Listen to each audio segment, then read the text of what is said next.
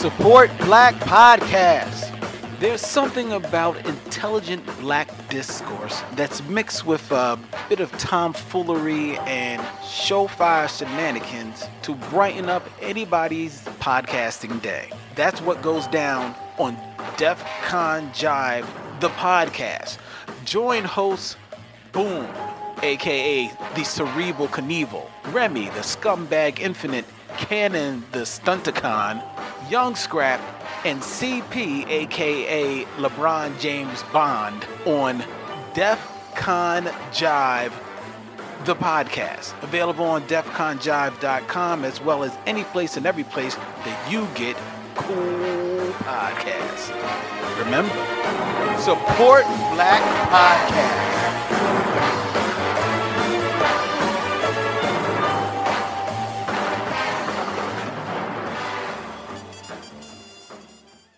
Hey there, this is Len the Bat Tribble, just giving you a bit of a heads up. We have some audio difficulty with this recording. One of the microphones was not operating properly during the recording of the episode.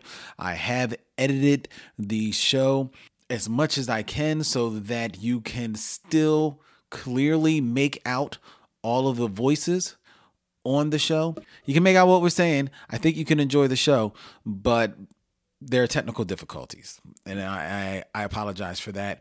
After listening to it, Vince and I decided that the quality was still such that we would post a show rather than not do a show this week. So we think you'll still enjoy it, but you'll let us know if you can. Please do. And just know that we'll do better next time. Okay, enjoy the show.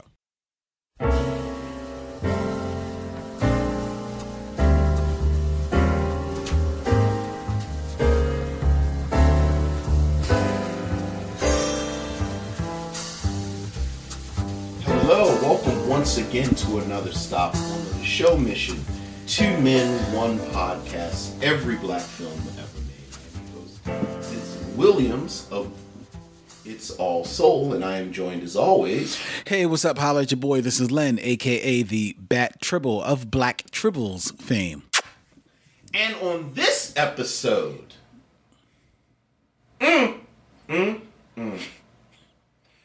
we are going to luxuriate. Don't start. Let's do it again. In 1975, let's do it again. The second of the unofficial Sidney Poitier Bill Cosby trilogy of the 70s. Directed by Sidney Poitier. Written by Richard Wesley. And starring a cavalcade of stars.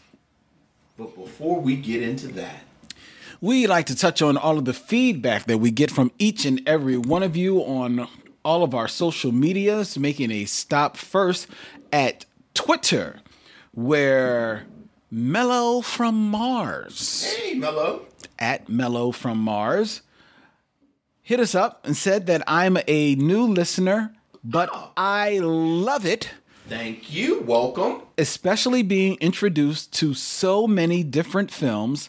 I look forward to any and every Tyler Perry review. Wow.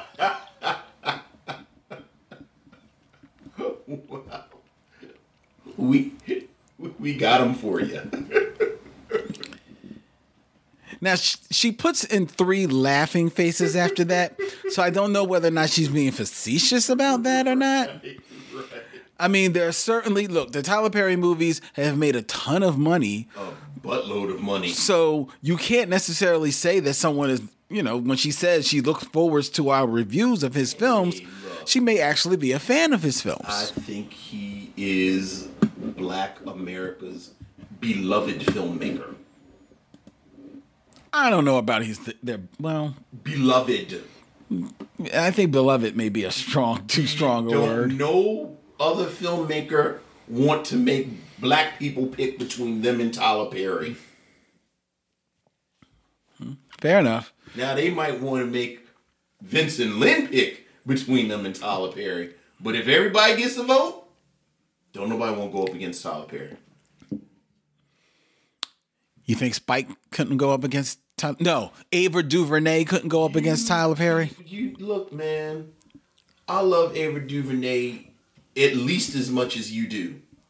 But I love her so much, I would never put her in the ring with Tyler Perry.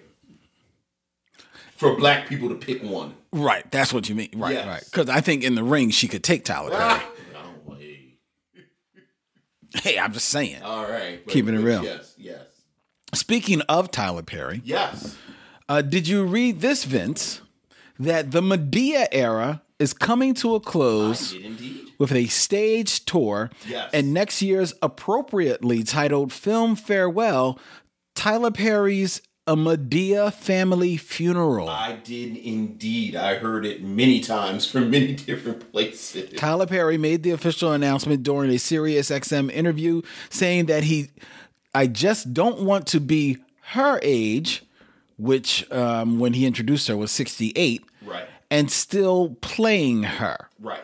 Her films alone have grossed over, the Madea films, have grossed over $500 million worldwide since her introduction on stage. Right. That was 20 years ago.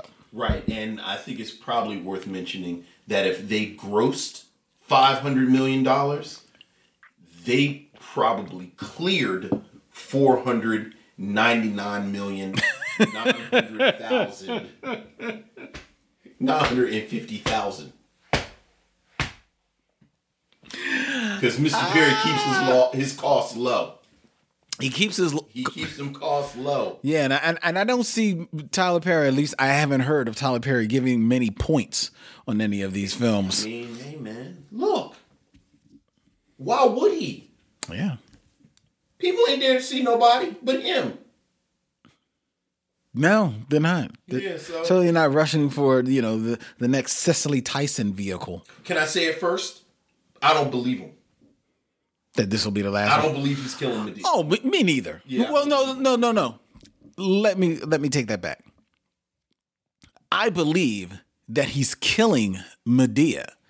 And I believe that he will do a movie in which he kills Madea. Okay. I don't believe that this will be the last Madea film. Madea film. Okay, I'll go along with that. Yeah. Yeah, there's no way Madea, and I'll take it a step further. I'd be kind of sad if he did. Why? She makes black people happy. Like anything that makes black people happy, I'm only going to shit on it, but so much. Yes. Okay. I won't be sad if he gets rid of Madea. I think it's a shtick that it's an SNL skit that has gone on way too long. Well, to us, it is. But again, I think all jokes aside, it brought joy to lots of black people. So, I mean, it ain't for me. But everything don't have to be for me. Good. But I don't believe him. Yeah, me neither. I don't see that happening.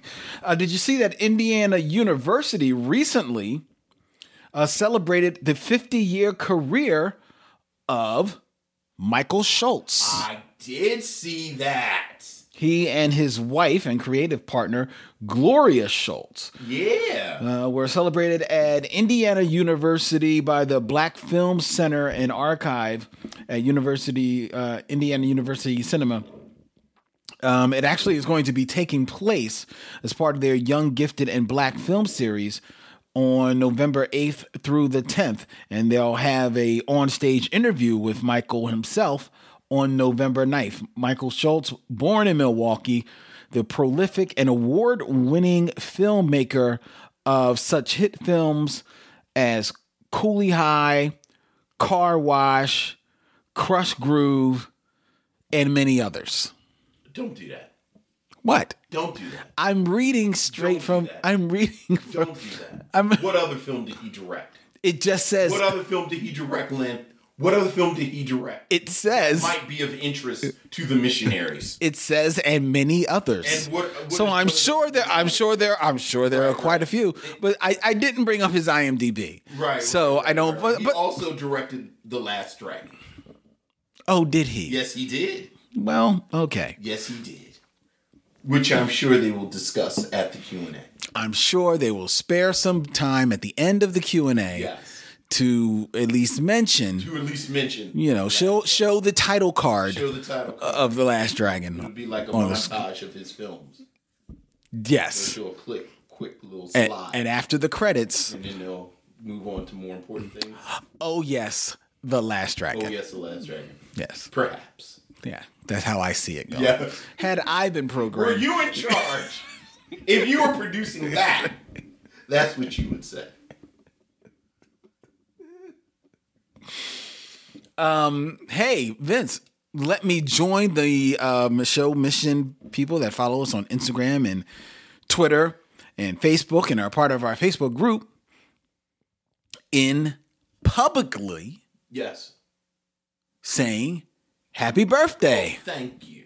Your birthday passed recently. It did. It was last week, and I appreciate all of the birthday wishes. It was very humbling and wonderful to see everyone say that. I saw Morgan Freeman even wish you. Yes, I heard it in his voice.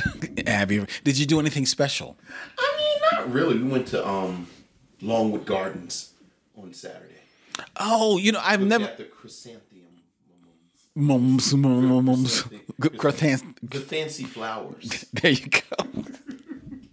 Chrysanthemum? I never know how to pronounce it. Mums. Yes, we looked at the fancy flowers. It was very nice. I've never been to Longwood Gardens, but my only history with Longwood Gardens is years ago when my daughter was, I don't think she may have been 2.5 years old. Mm-hmm. My mother and my father took her and his mother to Longwood Gardens. You know, a day out. Yeah. And my mom's snapping tons of pictures. Of course. In the garden. And she has some pictures of my grandmother walking along the gardens. Nice. Every picture of my daughter she is knocked out in the stroller. Because rule number 1 for a sleeping baby is don't wake them. That's right. So I don't know if she realizes that she's been to Longwood. She's been there as well. Right. She was knocked out. It was so cute. Yeah, but no, it was a pretty quiet weekend. You know, family made dinner and we hung out. And I raked leaves on Sunday, so it was kind of weekend. Ooh. Yeah. Ooh, see, I'll shovel snow. Right. I can't stand raking leaves. I do not miss, like at my house, I don't have leaves. Right. I do not miss raking leaves. I actually like raking. I think it's very peaceful and soothing. Oh, see, no. The problem is I'm just getting too old. Like I was so stiff the next day that it was ridiculous. Yeah. See, and I almost started a brand new life in the shower. And you have a daughter. So while you will owe it to yourself to at least show her about raking, absolutely. You will still always go out there with her. Oh, of course. And you know, God bless my daughter. She's beautiful, intelligent, aware, socially aware young woman, but young lady. Young lady. But these children and their work ethic. It's just not. Like, you got a leaf blower. And I think I couldn't just the physics of it. I didn't understand why the leaves weren't actually moving. I was like, what are you how are you even managing this? You're just sort of moving back and forth. I want to do it. Yeah, but I want to go inside at some point. But no, it was a good weekend. It was a good weekend. Quiet weekend.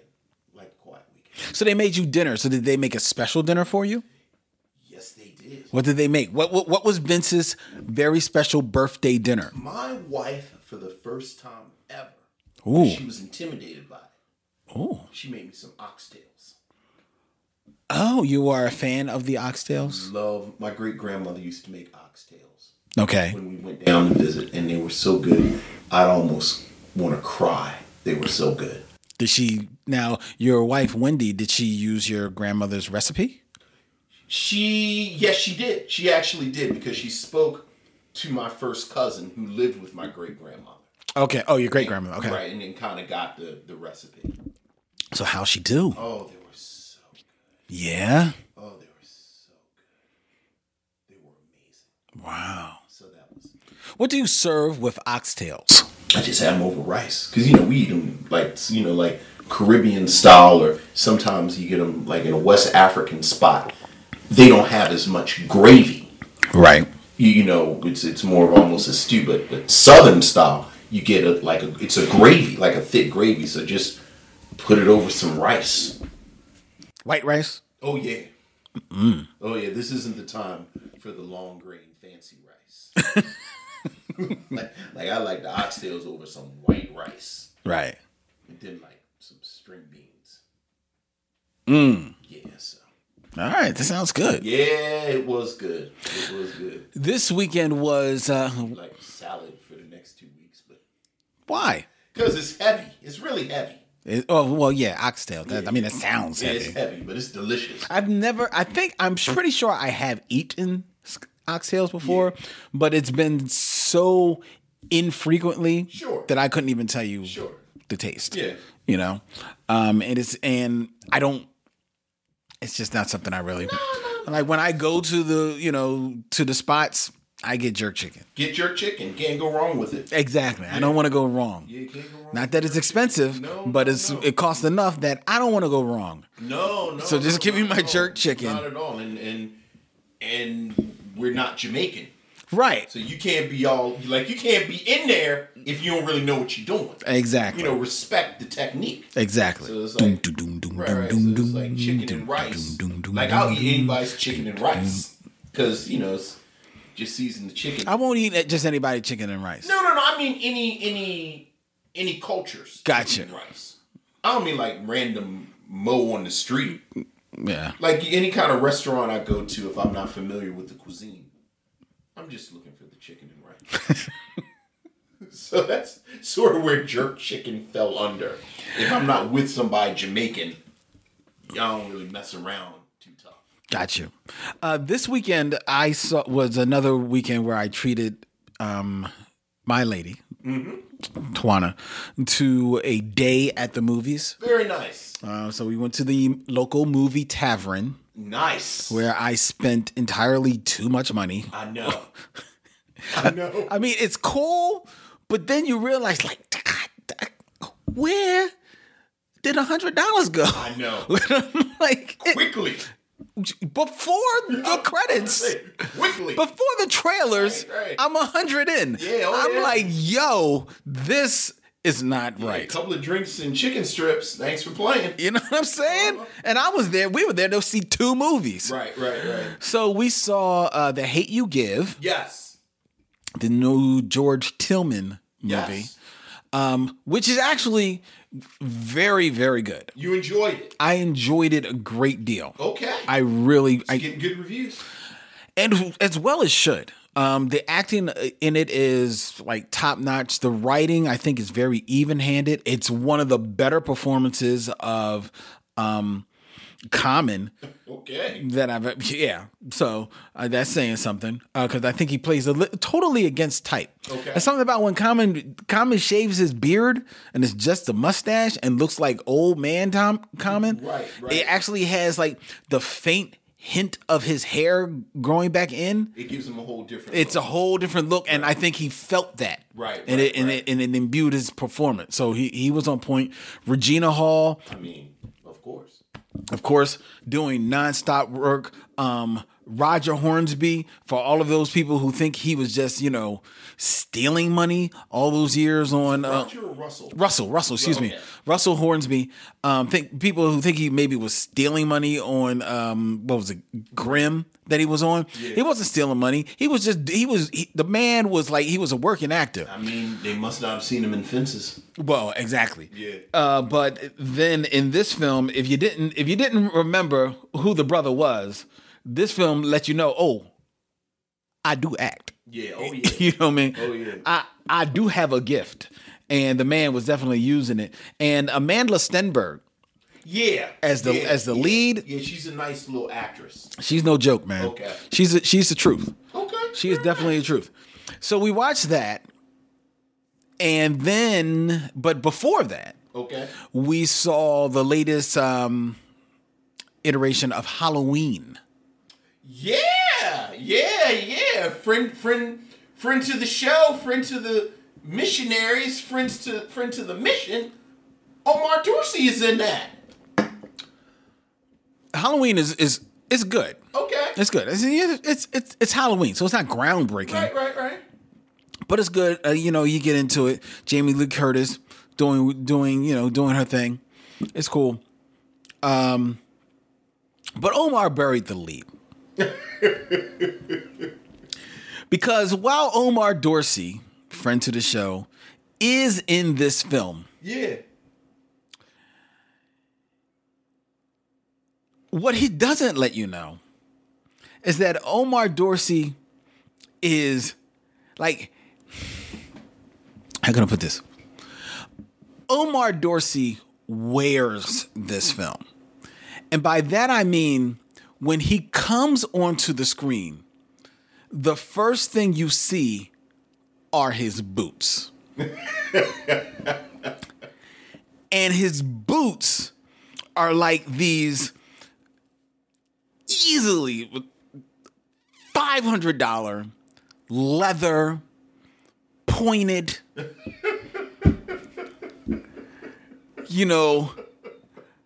authentic cowboy boots. I mean, the only thing they're missing is obviously spurs. Right. And then the camera tracks up Nice. his body where he is dressed rather resplendently in a nice, I think it's like a dark suit that he Okay. has on with a nice tailored shirt. It looks like it's tailored. And then he has on one of those like bolo ties. As one does when you have on cowboy boots. Yes. And then as if, and then you see his face. And there for all to see is Hollywood Yes. on the screen. Yes. I believe he may even have, and I may be misremembering, he either has a toothpick or a lollipop Fantastic. in his mouth. But the camera is not finished tracking, Vince. Wait, there's more. Yes, there is more. Because what you must see is the 30-gallon cowboy hat That is fantastic. that my man wears That's right. throughout the film. Black man in a horror movie. Plus, spoiler alert, It's not a spoiler because everybody wants to know. he doesn't die. That's what I hear. And you know why? Because he probably said, I'll be damned if y'all going to scuff up my $500 boots All right. and my $500 30-gallon hat. All right. Let's hear it for a black man survivor. All he does in this film is walk into a scene, talk some ish, walk out of the scene. He does that about 3 or 4 times in the movie. That's fantastic. I don't even, and he may not even walk. I think he just appears. He just appeared. Just appears on the screen. Well, that's fantastic. Good for you, Omar. Good for you. Make that money, Hollywood. Make that money, Hollywood. I was like, look at Omar. So you had a day out at the movies with your lady. Yeah, I had it all there. right. Yeah. She was happy. She liked it. So I was like, here you go, babe. This is what she want to do. So this is what we're going to do. All right, let's get into our movie review. But before we do, I want to take a moment to thank all of you people who we always ask people, if they want to do anything for us, to go on to iTunes Yeah. and leave us a ranking and a ratings, because that helps people find the Absolutely. show. J0992 Hey, Jay. said, so I just found this podcast and I must say it's very entertaining. Thank you, Jay. I'm starting from the beginning and I have no thoughts of fast forwarding through any episodes. Great podcast. Plus, you guys reviewed my all-time favorite movie, Love Jones. There it is. 5-star review. Well, thank you, Jay. We certainly appreciate that. We really do. And welcome. Welcome.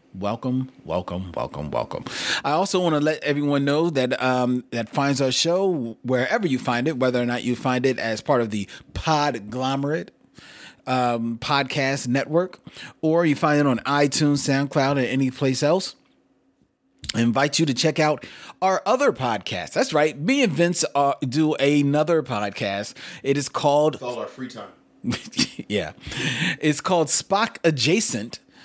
It is where we get to talk Trek and Trek-ish type of things because we love Trek. Yes. I know there's probably a whole band of you. It's like, well, why can't y'all just do another podcast so y'all can take all that comic book talk over there too? And, you know, we thought about it, but no. So, but the Trek stuff, that deserved its own podcast. Right. So it has its own podcast, Spock Adjacent, where we review the Star Trek CBS All Access series Discovery, as well as talk about a whole bunch, you know, just stuff that is, you know, Trek-ish and Spock Adjacent. We have a new episode that went up this week where we talked about Star Trek The Next Generation's infamous episode, Code of Honor. Oh my God. And let me just say this. If you don't like Star Trek at all, but you like our podcast, like you like the Michelle Mission, and you like media and representations of black people and historic representations of black people, if you have a Netflix account, I think it's on Amazon Prime too, because I think Next Generation is everywhere. It may be. Watch the 3rd episode of the 1st season called Code of Honor. Wow. If you want to see something amazing, I mean, can you even call it racist? Like, it got to the point where I thought it transcended racism. Like, it was racist, and then it transformed into a different form. Where it was like a megalon of racism. So it was actually bigger. It was a big piece of shit to me. So. but But if you want to call it racist, it is an infamous episode, and it is infamously racist and filled with racist imagery. But yeah, we're going to talk. Well, it's weird because you're saying it's posted because people are going to hear it by the time they hear it. Is posted, but we haven't taped it yet. So it's like a weird temporal thing happening now. Like, I don't know how to. I just messed up the illusion. I messed up the illusion. Is that what I did? Y'all don't see Lynn had his head in his hand. I messed up a plan, didn't I? I messed it up. Did I mess it up? I messed it up. God. Yes, we've already taped it. Oh, God. Yes, we have. It's a conversation we've had already in the past. Where are my tribbles? I need my tribbles. They're so trained. Yes. Yes. Our past conversation about it, which has already transpired in the past. Before this moment.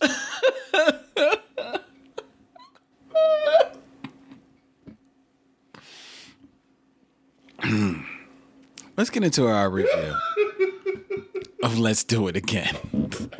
We'll be right back with our movie review after we step to these messages.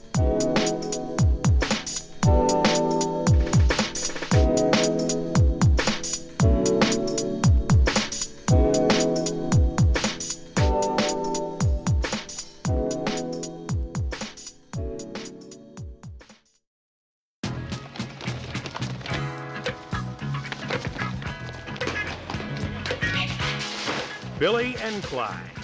Just a couple of ordinary guys doing their part for a good cause. I'm a milkman. You're a factory worker. We don't look like nobody who come up with no $20,000. We gonna look like we got $1 million. Bungo Slade from New York, huh? That's right. Biggie Smalls. You want to see me? Yeah, I want to see you. About what? My name is Mongo Slade. I'm from out of New York City. Me and my boys want to make a bet. But you, 10 grand. count it. No need. But it ain't what they do. It's how they're doing it. Warner Brothers and First Artists present Sidney Poitier and Bill Cosby in Let's Do It Again. Let's do it again. By day, they're two average family men enjoying a well-earned vacation with their wives in New Orleans. But by night, they're dynamite operators. Trying to make an outclassed, washed-up fighter named Bootney Farnsworth into a winner. I am the champion. Who am I? The champ. Who? The champ. One little personal question, Bootney. How's your love life? How's his love life? And while they're at it, turn 20,000 into 100 grand. You lost, Mac. Live with it. Live with it. Sure hope you boys don't have an accident on the way home with all that money. There they are.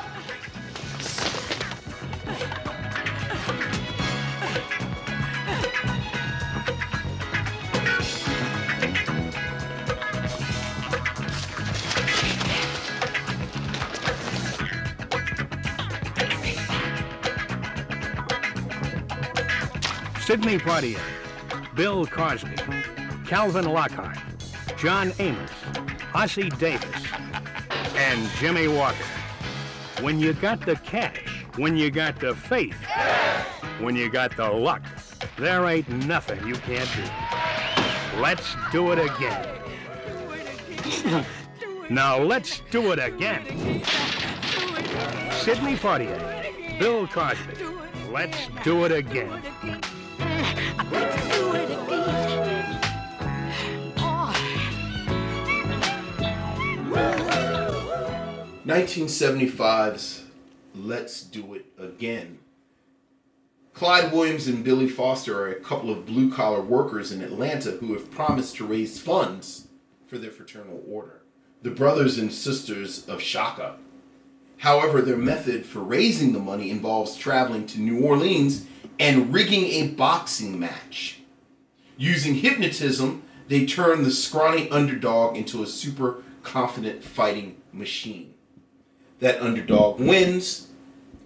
They win the money for their lodge. Complications ensue. As we mentioned before the break, this is the second of 3 films that Sidney Poitier and Bill Cosby made in the 70s, the first being Uptown Saturday Night, and then 2 years after this they came together for their final pairing, A Piece of the Action. This film was directed by Sidney Poitier and based on a screenplay by Richard Wesley. Besides Poitier and Cosby, it also stars the returning Calvin Lockhart from Uptown Saturday Night, John Amos, Jimmy Walker, I would say an extended cameo by Ossie Davis. Would you call it a cameo? He's in, what, 2 scenes? Yeah, 3 maybe scenes? about 2-3 scenes. The resplendent Denise Nicholas and Lee Chamberlain. Let's Do It Again, featuring a soundtrack produced by the legendary Curtis Mayfield, featuring the vocal stylings of the Staple Singers, was the choice of Lynn Webb. Mr. Webb, what do you have to say about Let's Do It Again? I wish that they had done this film right again after they finished it. Because it was just such a good time. Mm-hmm. It was just, and watching this film again, and this is, you know, when we're on this mission, a lot of these films that we've seen before, or especially films that are, you know, we treasure, such as Uptown Saturday Night, such as Let's Do It Again, when we're watching them again with a critical eye, sometimes that can, or at least for me, kind of dull my appreciation of it a little bit because I'm not looking at it just to be entertained. Now I'm looking at it more critically and, checking out whatever production things are going on about it. But in this movie, I'm doing that as well, especially in comparison to Uptown Saturday Night, which preceded it by, I think, like 2 years. Yeah. And the first thing I'm saying to myself as I'm watching it, okay, this is a more cohesive story. Mm-hmm. This is like a story that feels a little bit more thought out, plotted, and paced, as opposed to Uptown Saturday Night. Uptown Saturday Night, which is great, has a lot of improvisational vibe to it, sure, and maybe like script on the fly type of thing. This sounds like a solid story, lock it in. So am I losing some of the energy in this movie? This movie also seems to be more so than Uptown Saturday Night, taking advantage of Bill Cosby as not only just a comedic actor, but a comedic physical actor, right, a lot more, right, than he's allowed to show off in Uptown Saturday Night. So are they now maybe going to the well a little bit too much in this film? These are the things that I'm thinking within the first 5-10 minutes of the movie. Right. Then within those 5-10 minutes of the movie, I'm also introduced to Jane Kennedy. And for those who do not know, in the 70s, in the mid to late 70s, everybody talks about, Farrah Fawcett at that time was the sex symbol of the time for America. And maybe she was. But for Black America, the sex symbol of that time was Jane Kennedy. And this is one of the films that introduced her, because she says nothing in this movie. This was in her final form. Yes, this isn't fully formed Jane Kennedy. This is just Jane Kennedy has a walking cameo, not even a cameo, in this movie. It's not even a cameo. She says nothing. She just walks across a lot. That's it. And yet she still gets a credit. That's how bad Jane Kennedy is. Yes, she should have. So you have that in the first 5 minutes. Then you also have, this is the extended cameo, an extended cameo of possibly heavyweight champion at that time, certainly leading contender for the heavyweight championship belt, George Foreman. Right.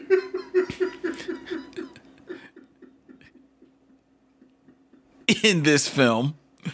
Who actually is showing that he's got a little bit of, even then he's got some personality. Mm-hmm. He comes very naturally on screen, without pulling attention. Whereas, Muhammad Ali would pull attention. Right. Joe Frazier, you'd need subtitles. George Foreman, keeping it real. Oh, right. And I love Joe Frazier. But George Foreman, just all personality, all just, writing character. Along for the joke, the little joke that he has with Bill Cosby in the beginning of the film, perfect, beautiful, loved it. So within 15 minutes of watching this film, I'm watching it from a critical eye. I say, you know what? This is a better plotted film. There's more story here, but the story seems to be making a little bit more sense. I'm digging it. The wives, played by Lee Chamberlain and Denise Nicholas, seem to have a little bit more of an integral role in this movie as opposed to the previous one. I'm liking that, and they're not just wives that are there. There seems to be a distinct personality between the two. There's a difference in the relationships of these two couples, as seen in a dinner dinner scene that they have with one another. You know what? This is a better film than Uptown Saturday Night. Interesting. I think it's a better made, constructed film. Right. It is. So now that I have set upon on that, and I know that to be a fact, now I can just sit here and then just enjoy this crazy comedy. And then sitting there enjoying this crazy comedy, I'm like, wow. I realize why I like this film and why I don't like this film. What I don't like about this film. Okay. I love this film because it's a return to Sidney Poitier and Bill Cosby. I love their energy together. I love their dynamic together. I feel like in this film, as opposed to Uptown Saturday Night, they too each have separate personalities. You know, that you can see why they're best friends because they get along, but you can also see where they're each brings something different to the table. And I think that if you rewatch Uptown Saturday Night, they're basically the same coin. You know what I mean? This is a little different. I enjoyed that. I enjoyed Calvin Lockhart just being cool, Calvin Lockhart, even though he's not as, and you know, this is being the introduction of Biggie Smalls in this movie, but watching it again, he's not in a lot of the movie. Right. He really isn't. Right. And I'm like, wow, that's eerie because he definitely is a huge part of Uptown Saturday Night. And the two gangsters in this film are a huge part of this film. Why is Calvin Lockhart, as much as he is still Calvin Lockhart, popping off, doing his thing, coolest man in the room, why is he not popping off the screen for me? You know why? Because in this one, while Harry Belafonte gave to me his best performance in Uptown Saturday Night, Calvin Lockhart is against somebody who is not only as equally adept as an actor as Calvin Lockhart, but he's up against somebody who is just as cool as Calvin Lockhart, and that is John Amos as Kansas City Mac. John Amos, because to me, this movie rests on two things. First, John Amos. Kansas City Mac is just a bad man. He is a bad man. He is a brother that can wear himself a suit. Yes. Look good in his suit, can deliver a funny line and still look menacing as hell. Scary. I do not want to F with Kansas City Mac. I don't care about Bubble Top Jenkins and Pork Chop Jones and all his boys. I'm not messing with Kansas City Mac. That would be Bubble Top Woodson, Fish and Chips Freddy, and Jody Tips. Fish and Chips Freddy may be the best nickname of all time. And Jody Tips are his associates. Kansas City Mac is so cool. He's cool when he's sitting down eating dinner. Yeah. He's cool when he's sitting in the ring watching a boxing match. Yeah. He's cool when he has to say he's sorry to some cops. Yeah. But never is he cooler or more menacing than when Kansas City Mac is James Brown running through the streets of New Orleans after Bill Cosby and Sidney Poitier. Because only in the movies do they outrun this man. Because I was looking at it. Yeah. There was no stunt double. No, that was him running. That was John Amos booking, son, in his I'll suit. say outrunning men 10 years younger than him. Yes. Yeah. Yes. Yes, he was. Because Calvin Lockhart, God bless him, there was a couple of stunt doubles for Calvin Lockhart. Calvin Lockhart said, these shoes are not meant for He running. didn't want to mess up all that pretty face. No, I slipped once. No. Kansas City Mac was just a bad man, and he's the reason why I just fell in love with this movie. The other reason, I'm a huge fan of 70s Bill Cosby. Yes. From his I have every solitary single one of his records. So Yeah. I've heard them ad nauseum. Can recite most of them by heart, especially To Russell, To Whom I Slept With. I know that album, that side of the album inside and out. So I'm a huge fan of 70s Bill Cosby. Outside of his albums, I love him for Uptown Saturday Night, but Let's Do It Again reminded me that I truly love him for his introduction of Mongo Slade. Because Bill Cosby and Sidney Poitier both play Mongo Slade. Right. And Sidney Poitier plays a cool, Superman looking. I mean, he has a cape. The man has a cape, and he doesn't look bad in his cape. And he pulls it off. He pulls it off. Yeah. He pulls off. The man can pull off a cape. He's good in that. But Bill Cosby as Mongo Slade, from the time he walks in was his suit red? I believe it was salmon. Is that what we're calling that? Salmon. Salmon colored. A salmon colored knicker suit with black socks. As one wears with a salmon colored knicker suit. Yes, but one of the socks was sans elastic.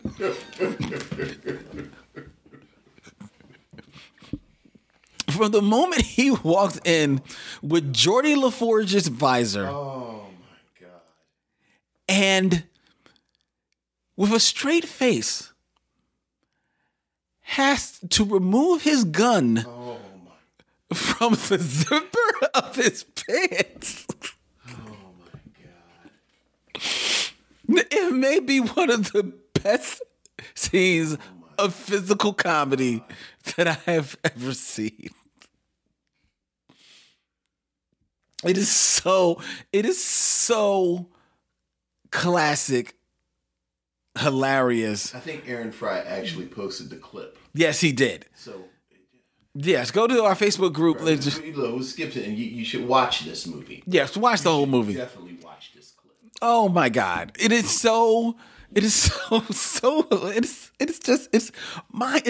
mind-bogglingly funny. It is hilarious. Then there's a third reason. The third reason why I'm a devotee of this film. Okay. And this will certainly send warm shivers to your heart. All right, Vince, now. because I know who you about to talk about. Because I too may have fallen in love with Denise Nicholas in this film. Just tell me when it's my turn. Just tell me this is my turn. Well, I may be about to steal some of your glory because when near the end of the film, when she has to come in to see Biggie Smalls popping her gum in a blonde wig and go-go boots. And dude, I realized rewatching this film, another scene that is played in rotation in my head.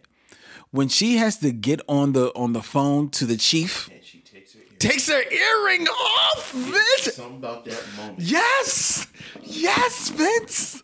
It was something about that and the look in her eye. And oh my God, Vince. Oh my God. I'm Lily Tribble may have to cosplay tonight. I'm just letting you know. Because dude, man, let me tell you. They did things to a young boy, and I was a young boy again the other day watching Amazon Prime. But you said there's something you don't like. I'm on the same page. I'm really not a fan of Jimmy Walker. And I wanted to, rewatching it, get back into that 1975 head. Jimmy Walker, maybe, I don't think he's premiered on Good Times yet. I think The timing is, I think it's the same year. Right. So the film comes out. Right, because when you look at the posters, Mm-hmm. they really pump up the fact that it's Jimmy Walker. Yeah, so I think it's the same year. They want to let you know because it's the same year that Good Times comes out. And Good Times, which would make him a superstar. Right, he was the breakout almost immediately. So trying to get myself into that head of Jimmy Walker, you know, okay, 75, am I feeling the Jimmy Walker shtick? Yes. You know what I mean? And if I'm remembering when I saw this film in the movies, I'm sure I laughed at some of Jimmy Walker's scenes, but I know that he didn't do anything great to me. Honestly, when I think back on when I watched it in the movie, the scene of Jimmy Walker that stands out to me is the scene where he's jogging and Sidney Poitier has to catch up to him. But that's because of Sidney Poitier. And that's what I realized. Yeah. It's really because of Sidney Poitier. It's not because of Jimmy Walker. Right. It's all about what Sidney Poitier is doing. Yeah. So then when I now watching it, critical eye, watching it, Jimmy Walker, not only is he basically doing the same shtick 2 or 3 times throughout the movie. Yeah. So he's not asked to do anything new. He's actually asked to play the same scene 3 times. And even then, he's not even doing it that great. He's not even that funny. He's not funny, which makes me wonder, and maybe you can tell me this, was Jimmy Walker, because I know that he has spent some time as a comedian in the years since, but was he a comedian at the time, or was he an actor? Look, he was a stand-up. So he was a stand-up. Because he was old. Yes, he's decidedly older 20s, than maybe even early 30s. Right. One good time. The older I get, the more and more confused I am by Jimmy Walker as a phenomenon. Yeah. I don't Were you finished? Go. I agree with pretty much everything that you just said, except I actually still think that while this is a better constructed film, this is a more cohesive story. I feel like all of the players are not only stronger, but more confident in their relationships. Like, I feel like Bill Cosby and Sidney Poitier are much more confident in their camaraderie.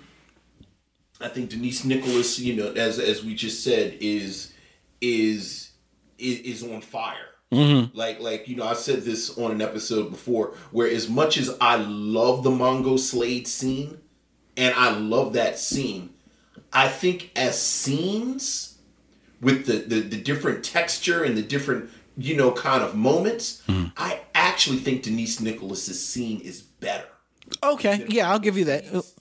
So that's how strong she is. Yeah. And there's more going on in that scene. And there's a scene where they're at lunch where the two of them are flirting with each other. Adorable. Not only is it adorable, again, I honestly think Bill Cosby is a comedic genius.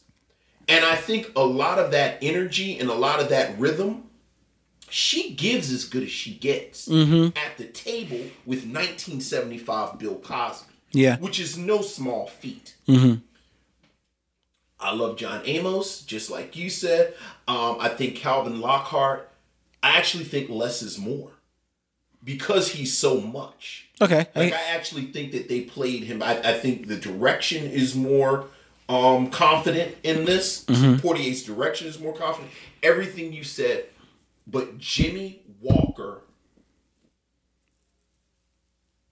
makes this film not as good as Uptown Saturday Night for me. Okay. I think Jimmy Walker single-handedly brings down the film. Okay. It's sort of like when people talk about Paid in Full, the Eric B. and Rakim album, and then somebody, but what about Chinese Arithmetic? And it's like, oh yeah, Chinese Arithmetic is terrible. Jimmy Walker is the Chinese Arithmetic of this film. Gotcha. I don't understand him. I don't understand how he got the part. I don't understand any of it at all. But besides that, saying that Uptown Saturday Night is better than this film, doesn't really take anything from this film, because this film is a joy. Oh, it is. Like, this film is just joy. And like you, I tried to look at it, more critically, and it's fascinating being this many films into the mission, so that we bring all of these different things to it. I love the fact that not John Wesley, I just forgot the screenwriter's name. Richard Wesley, yeah. I love the commitment that Richard Wesley makes in this film, like he did in Uptown Saturday Night, of positioning these men as ordinary men. Mm-hmm. When the film comes on, before you get to Bill Cosby, you actually get this kind of quick montage of Sidney Poitier's character at work. And he's a milkman. And they remember that? I know, right? But they make sure to situate, like, these are ordinary men. Mm-hmm. Bill Cosby works at the factory. At one point, they even say to each other, Sidney Poitier says to Bill Cosby, we can't pull this out. I'm just a milkman and you're a factory worker. Mm-hmm. I love this depiction of sort of the black working class social dynamic. Like, they are in lodges. Like, remember? Yeah. Like, like there was, you think about like Fred Flintstone was in the Water Buffaloes. Water Buffalo, and I think that's where I first heard the term Grand Poobah on the Flintstones. Oh, well, I heard it on the Honeymooners. I was about to say the Honeymooners. They were in lodges, but there was a similar dynamic with the black working class, mm-hmm. and I love that detail of it. I love the generational divide between Kansas City Mac and Biggie Smalls. Yeah. And just this, again, attention to the detail, to the construction of this world. Mm-hmm.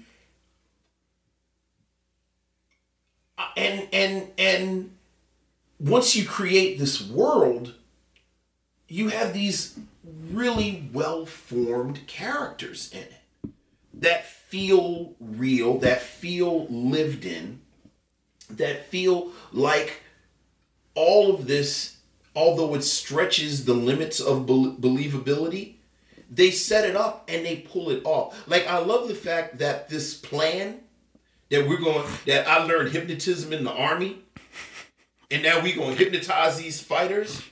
There's never a moment where you feel like, oh, I don't buy this. Because they set it up in such a way that you believe it. Yeah. Also, the hypnotism is not the part that goes wrong. Well, it's actually a great complication. Like you just mentioned, like when they hypnotize him, then he tries to catch up with them after he's hypnotized him into being a Superman. Mm-hmm. But now that he's a Superman, you can't catch him. And that's a wonderful complication. There are 3 scenes where, you talk about Bill Cosby. I love Bill Cosby in the, like I always say, Bill Cosby with a beard is my favorite Bill Cosby, where it just looks like his face exploded in the hair. There are 3 moments where he has to spin a tale, basically. Right. Get out of something.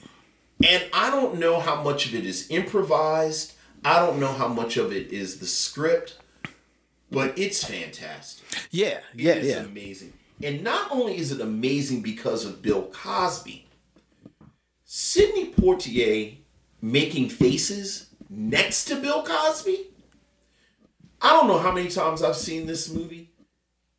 I laughed out loud at parts that I have seen at least a half dozen times that I knew was coming, but it was just that funny. Mm-hmm.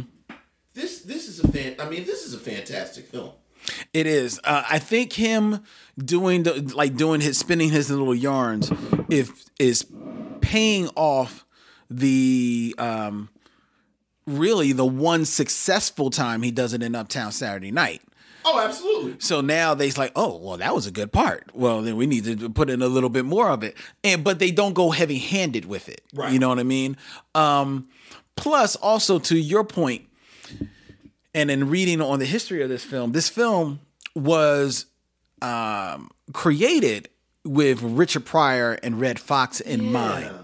And while there are aspects of the film where I could easily see Richard Pryor in a couple of scenes, I have a funny feeling that he would have played. Well, he actually could have played either one of the characters, to be honest. Right. But there are some scenes where I could have seen him, like I definitely could have seen Richard Pryor pulling off Mongo Slade. Of course. You know what I mean? Of course. I could see him doing a lot of the stuff that Bill Cosby has asked to do in this film. However, neither Richard Pryor or Red Fox are the actors that Bill Cosby and Sidney Poitier are. And because of that, I don't think it would have worked with the two of them. No. Because one, I don't see either of them being able to play the silent straight man to the other one getting, going in for the laughs. Right. You know what I mean? So I don't see that. And without knowing their relationship, I think whatever camaraderie they probably had with one another, I don't see it being the same type of, the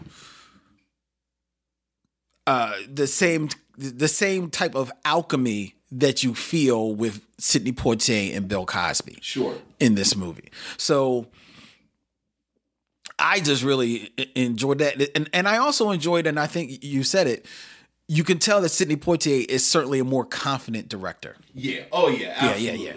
He's a more confident director here. I think he is. I think that may also be why you have a little bit more of better overall acting in your leads as well as in your supporting characters in this film, or at least the performances seem a lot more prominent. Right. I also know that Richard Wesley, in writing the story,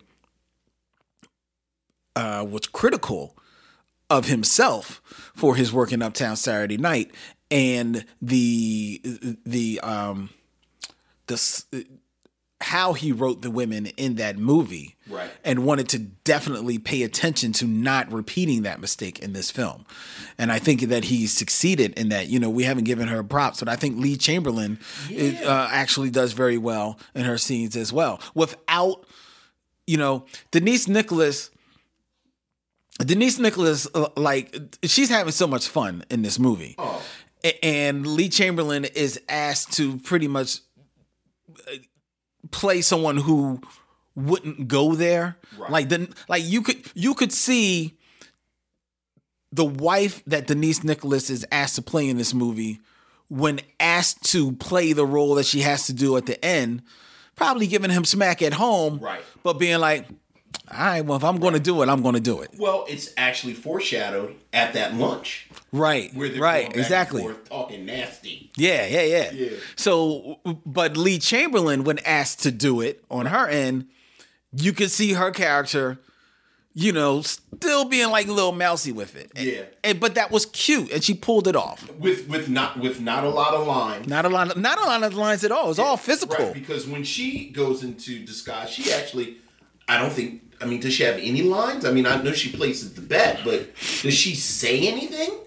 If she does, it's not much. Right. As opposed to Denise Nicholas, where, like you said, this is absolutely when I fell in love with Denise Nicholas. Oh, yeah, man. When I was like 7. Mm-hmm. I said, oh, yeah, this is it right here. Mm-hmm.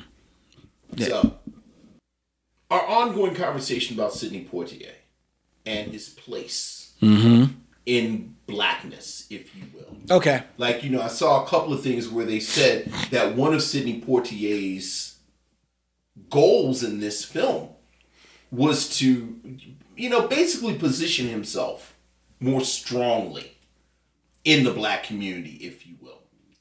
And I think you see it on the screen, where I think he's more relaxed in this than he is even in Uptown Saturday Night. Right, because Uptown Saturday Night was his first attempt at that. Right. And he's still Sidney Poitier. Like, we've talked about this before with his 70s work.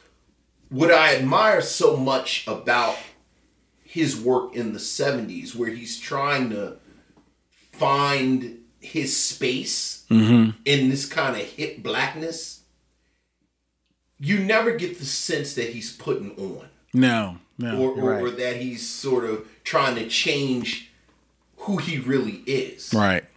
But he just finds his space. And you know, again, the irony is that he's hilarious. So, you know, like when he plays Mongo Slade, no, he doesn't have on the knickers, and it's not like this very kind of flashy showy scene.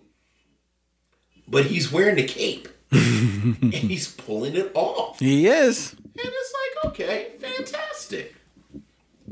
Got to talk about the soundtrack. This is one of the great Curtis Mayfield black soundtracks of the 70s. Which I will say right now that while the soundtrack to Let's Do It Again is not as iconic as Superfly. Right. No way near. Right. However, the soundtrack and the score that he develops for this film is better used. Yeah, oh yeah. And therefore it is more prominent and more fitting in this movie than in Superfly. I'll agree with that. I'll agree with that. Again, I think across the board, everyone is firing on all cylinders. Yes. Like they really, really are. And you know, much like you, like I've always had in my head that the Portier Cosby films are an example of diminishing returns. Mm-hmm. But as I'm watching, I'm like, wow, like I think this is better than Uptown Saturday Night. But you know, once again, once you get to Jimmy Walker, for me, it just stops the momentum. Yeah.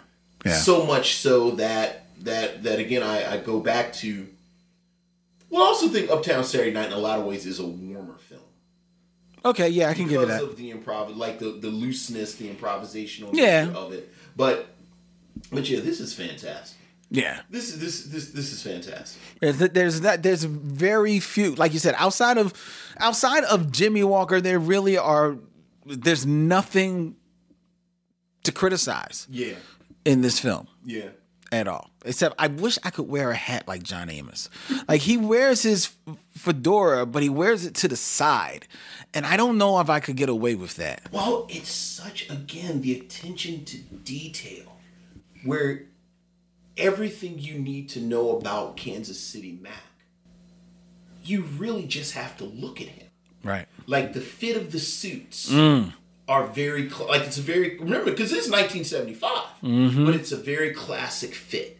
He always has a boutonniere. Yes. You know, he like you said, the hats that he wears. Like I love the fact that he has like these gold crowns. And you know, this menacing laugh that he has, and you get the sense that he really feels like he has pieces of excrement bigger than Biggie Smalls. Yeah. But at the same time, there is this lean danger to Biggie Smalls. One little detail that I loved, when they make the bets, Biggie Smalls counts the money. Kansas City Mac doesn't. Biggie Small has the money counted. He ain't counting. Well, but I'm saying, yeah, you're right. You're right. He counts the money. Kansas City Mac doesn't. Yeah, because that's old school. Because that's old school. These are two different types of criminals. But that's a detail. Yeah. Like that's a detail that Richard Wesley thought about. Yeah. The other detail is that Biggie Smalls has pretty much as his second a woman. Biggie Smalls has a woman as a second. Yeah. Yeah. And Kansas City Mac is all older men. It's all older men whom you don't get the feeling that any of them are his second. Right. They all are just, his dudes. Right. His guys. Right. But you don't get the feeling that any of them have any real power. Right. In that structure. Or any of them could step up if something happened to Kansas City Mac. Right. But you see that totally different in Biggie Smalls' organization, Another Sign of the Times. Another Sign of the Times. Another Sign of the Times, disturbingly though, so is Big Kansas City Mac and his use of the F word. Yes, he does. And I don't mean the 4-letter word. Yeah, he does. Yeah, there's a homophobic slur that is used in one scene. Quite prominently. And it's a pretty striking scene as time goes on. Yeah, it is. You know? And, I'm sure the 8,000 times I've watched this film, I laughed at that scene. Right. Because it is a scene that it's a line you're supposed to laugh at. Yeah. But 2018, it doesn't age well. It does not. It smacked me real hard, man. Yeah, but it's a sign of the time, and that's the type of language that a man like Kansas City Mac would have used in 1975. And it's the language that a Kansas City Mac would use in 2018 too. Yeah, absolutely. To be fair, he's an old school gangster. Right. He's an old school gangster. But other than that, but yeah, this is pure. Yeah, man. Like, this is pure right here. This is it right here. It's just good stuff. Just good. So, I would assume.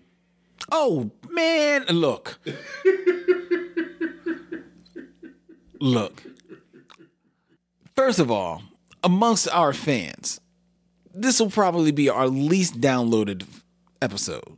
Because people are going to be like, well, I know it's good. What's next? Right. Like, come on. They're not telling me anything. They're not telling me anything. They may be able to listen to the first half to say like, oh, did they read my email? Right. Okay, then I'll keep it moving. Right. But other than that, they don't care. Look, so if you're our fans, you know about Let's Do It Again. However, if you're new to the mission or you're following the mission looking for movies, and maybe you have not seen this film. Right. Do yourself a favor. Yeah. It is streaming on Amazon Prime. And I think it's part of Prime, so it's not even Brown Sugar. So it's streaming on Amazon Prime. Load up on some popcorn. Yeah. Or maybe some shrimp. Whatever. Maybe if you like Vince, you want some oxtails. But get it before you start.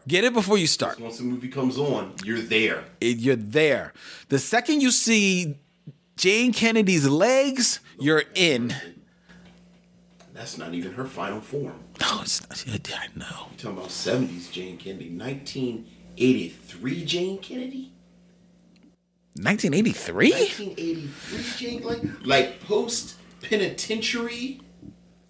Because even now, I don't even. Is she Jane Kennedy at this point? Well, in 1983, right after penitentiary, she becomes. No. I mean, in 75. Like, no, she's Jane Kennedy. Is she? Yeah, she's Jane Kennedy. They were married at this point. No, she's Jane Kennedy. Okay. It says in the credits. Jane Kennedy? It says Okay. Jane Kennedy. All right. But here's my thing though. I did not know they were married that early. Jane Kennedy, like we said, sex symbol of the 70s and 80s. Oh yeah, and I actually would say the 80s when I think about it. Late 70s. I mean, this is 74. Yeah. So I'd say whatever. I'll say late 70s, 80s because I don't think her star shines throughout the 80s. Right. So by 85. All right. So that's what I'm saying. So that 10-year. What I know her for, penitentiary. Right. And then I know her for being me on football, being a broadcaster on football. Oh, I remember she was in Playboy with Leon Isaac Kennedy. And then, like, just on posters and stuff. Yeah, I remember her poster. Like I barely remember her poster. I realize when you're talking right now, I didn't even actually know what Jane Kennedy did for a living. Yeah, I don't think she did like a whole lot of movies. No. I mean, I'm sure she did some TV stuff. I think she was on Love Boat once. She was on Love Boat. Yeah. I think she was on Different Strokes a couple of times because I think Todd Bridges used to always talk about Jane Kennedy. Yeah. But really, as far as I'm concerned, like her biggest claim to fame outside of just being Jane Kennedy, right, was a broadcaster on I believe it was CBS, right? So NFL, which I know you're not all of that. You did. I'm actually learning that right now. Yeah. Yeah. So don't get me wrong, she's well worth the view. Amen. Also, and maybe you told me this or someone else told me this. Well, never mind. I don't want to put that out there. But, All right. So I'll edit that out. I don't want to put. When did this happen? Okay. Yeah. So, would you recommend? Oh, absolutely. Well, there you go. Absolutely. I would absolutely recommend it. You know, I actually would recommend a double feature of Uptown Saturday Night and Let's Do It Again. Wow, that's interesting. Yeah, like I absolutely think the two of them are great companion films, because when Uptown Saturday Night goes off, you want more of Portier and Cosby. And I think this delivers on the promise of Uptown Saturday Night. Now, we're not doing the movie. We probably won't do it for another 130 films. Or But next episode. the third film is a piece of the action. Yes. Do you recommend sitting down for the trilogy Well, I think we should probably talk about that when we review? review a piece of the action. Piece of the action. Okay. Well, let's find out what we're doing next on the Micheaux Mission, which will be your choice. But before we do that, we invite each and every one of you, ladies and gentlemen, to check our show out. It's available on our website, MicheauxMission.com. Micheaux, named after the renowned early 20th century filmmaker and author Oscar Micheaux. It's spelled Micheaux. Hey, shout out to actress Nikki Micheaux, who is a fan of our show. Follows us on Instagram as well. She's related. I don't believe so. However, God, is she gonna sue us?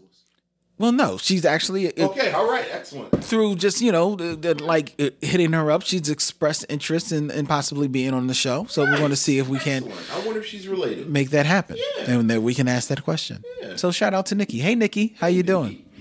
Our show is available, MicheauxMission.com, as well as part of the Podglomerate family of curated podcasts just for you. You can find our show available as a radio show on WKDU 91.7, the voice of Drexel University, every Monday morning. You can wake up with the Micheaux Mission on Mondays at 9 a.m. on WKDU here in Philadelphia, 91.7 FM. As well, on Saturdays at 1 p.m., the Cammy award-winning Micheaux Mission That's us. is available as a radio show on 1 p.m. on WPPM 106.5 FM, Philly Cam, People Power Media here in Philadelphia and Camden.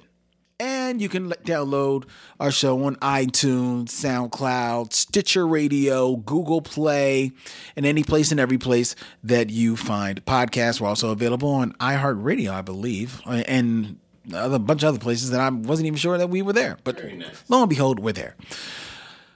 Okay, other business, email us at MicheauxMission@gmail.com. Like and follow us on Instagram, Twitter, and Facebook at Micheaux Mission. Join the Facebook group Micheaux Mission, where we get it in and have a whole lot of fun with the Tozens, Alara and Steve, who owe me an email. Alara, I'm giving you a shout out and putting you on blast on the show.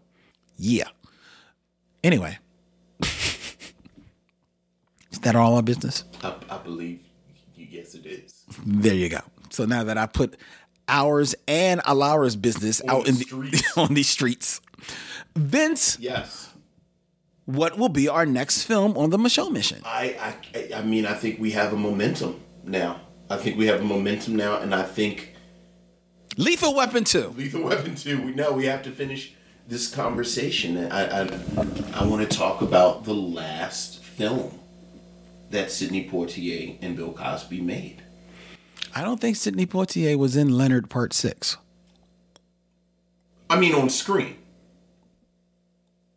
Like, he directed Leonard Part 6. Did he really? Yeah, I think he did. I was Pretty sure he did. I was really just making a No, joke no. about Leonard I am- Part 6. I am 90%. Oh my God. I am 90% sure Sidney Poitier directed either Ghost Dad or Leonard Part 6. One of them weird ass Bill Cosby movies he made in the 80s. Sidney Poitier directed it. But next week, I want to talk about A Piece of the Action. A Piece of the Action. We're going to watch it. 1977's A Piece of the Action. Which is the third part of the unofficial Bill Cosby Sidney Poitier Bill Cosby trilogy. All right, I'm looking forward to that. Yeah. Just to answer the trivia question, Leonard Part 6, which starred Bill Cosby, was actually directed by Paul Weiland. How about Ghost Dad? All right. Ghost Dad. I could have swore Sidney Poitier directed one of those films. Ghost Dad was directed, starring Bill Cosby, and directed by Sidney Poitier. Yeah. Like I said, remember, like what was that? A piece of crap. Like, but here's the thing: they weren't just pieces of crap; they were strange products. Like they were. I'm going to sit here long enough and say I want to do one of those. Please don't. Leonard Part. When's the last time you watched Leonard Part 6? I've never seen Leonard Part 6. It is so bizarre. Bill Cosby's film career in the 80s, during the Cosby Show, was so bizarre. It was like Ghost Dad, Leonard Part 6. Mm-hmm. Remember he played the homeless dude in Meteor Man that could talk to dogs? Yeah. Like, I don't know. Well, I do know what's going on with Bill Cosby. But besides that, I don't know what the hell was going on in his head with the roles he took in the 80s. I know, but here's a fun fact about Ghost Dad, which actually came out in 1990. Okay. Because Leonard Part 6 came out in 87. Okay. Actually, it's both of these films. Leonard Part 6 and Ghost Dad were actually favorites of my one of my nephews, who's now in his 30s. Okay. But growing up, those two films were his introduction to Bill Cosby. And he loved them as a kid. He loved both of those films. They are bizarre films. Yeah, they are. I've never seen either of... No, I think I've seen bits of Ghost Dad, never seen Leonard Part 6. Congratulations, they've both just gotten shortlisted. Oh. Like, we're going to do A Piece of the Action next week, but after your next choice, depending on their available, because then I don't even know how available they are. Oh, please say they're not available. You're saying that, but I think they're interesting films. No. You said Sidney Poitier did Ghost Dad? He directed Ghost Dad. I mean, just even the concept. Like the man gets killed, but then he's a father to these children. It's this weird darkness to it. And, it's Bill Cosby in, either 87 or 90, like the Cosby Show is in full bloom. Mm-hmm. Like he's America's dad. Mm-hmm. And he's playing a dead guy. Or like, I think Leonard Part 6, he was like a retired... so he was a spy. Yeah. But like, it was goofy and weird. But that's another show. Next week, we're doing A Piece of the Action. Here's some foreshadowing. Bill Cosby is clean shaven in this.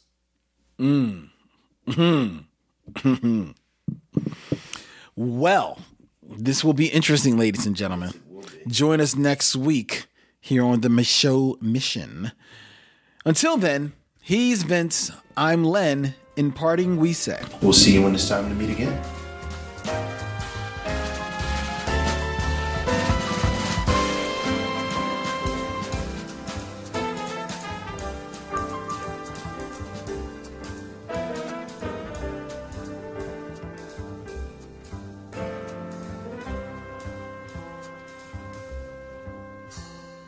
Now it's time to bid adieu. It's been a pleasure knowing you. I'll see you when it's time to meet again.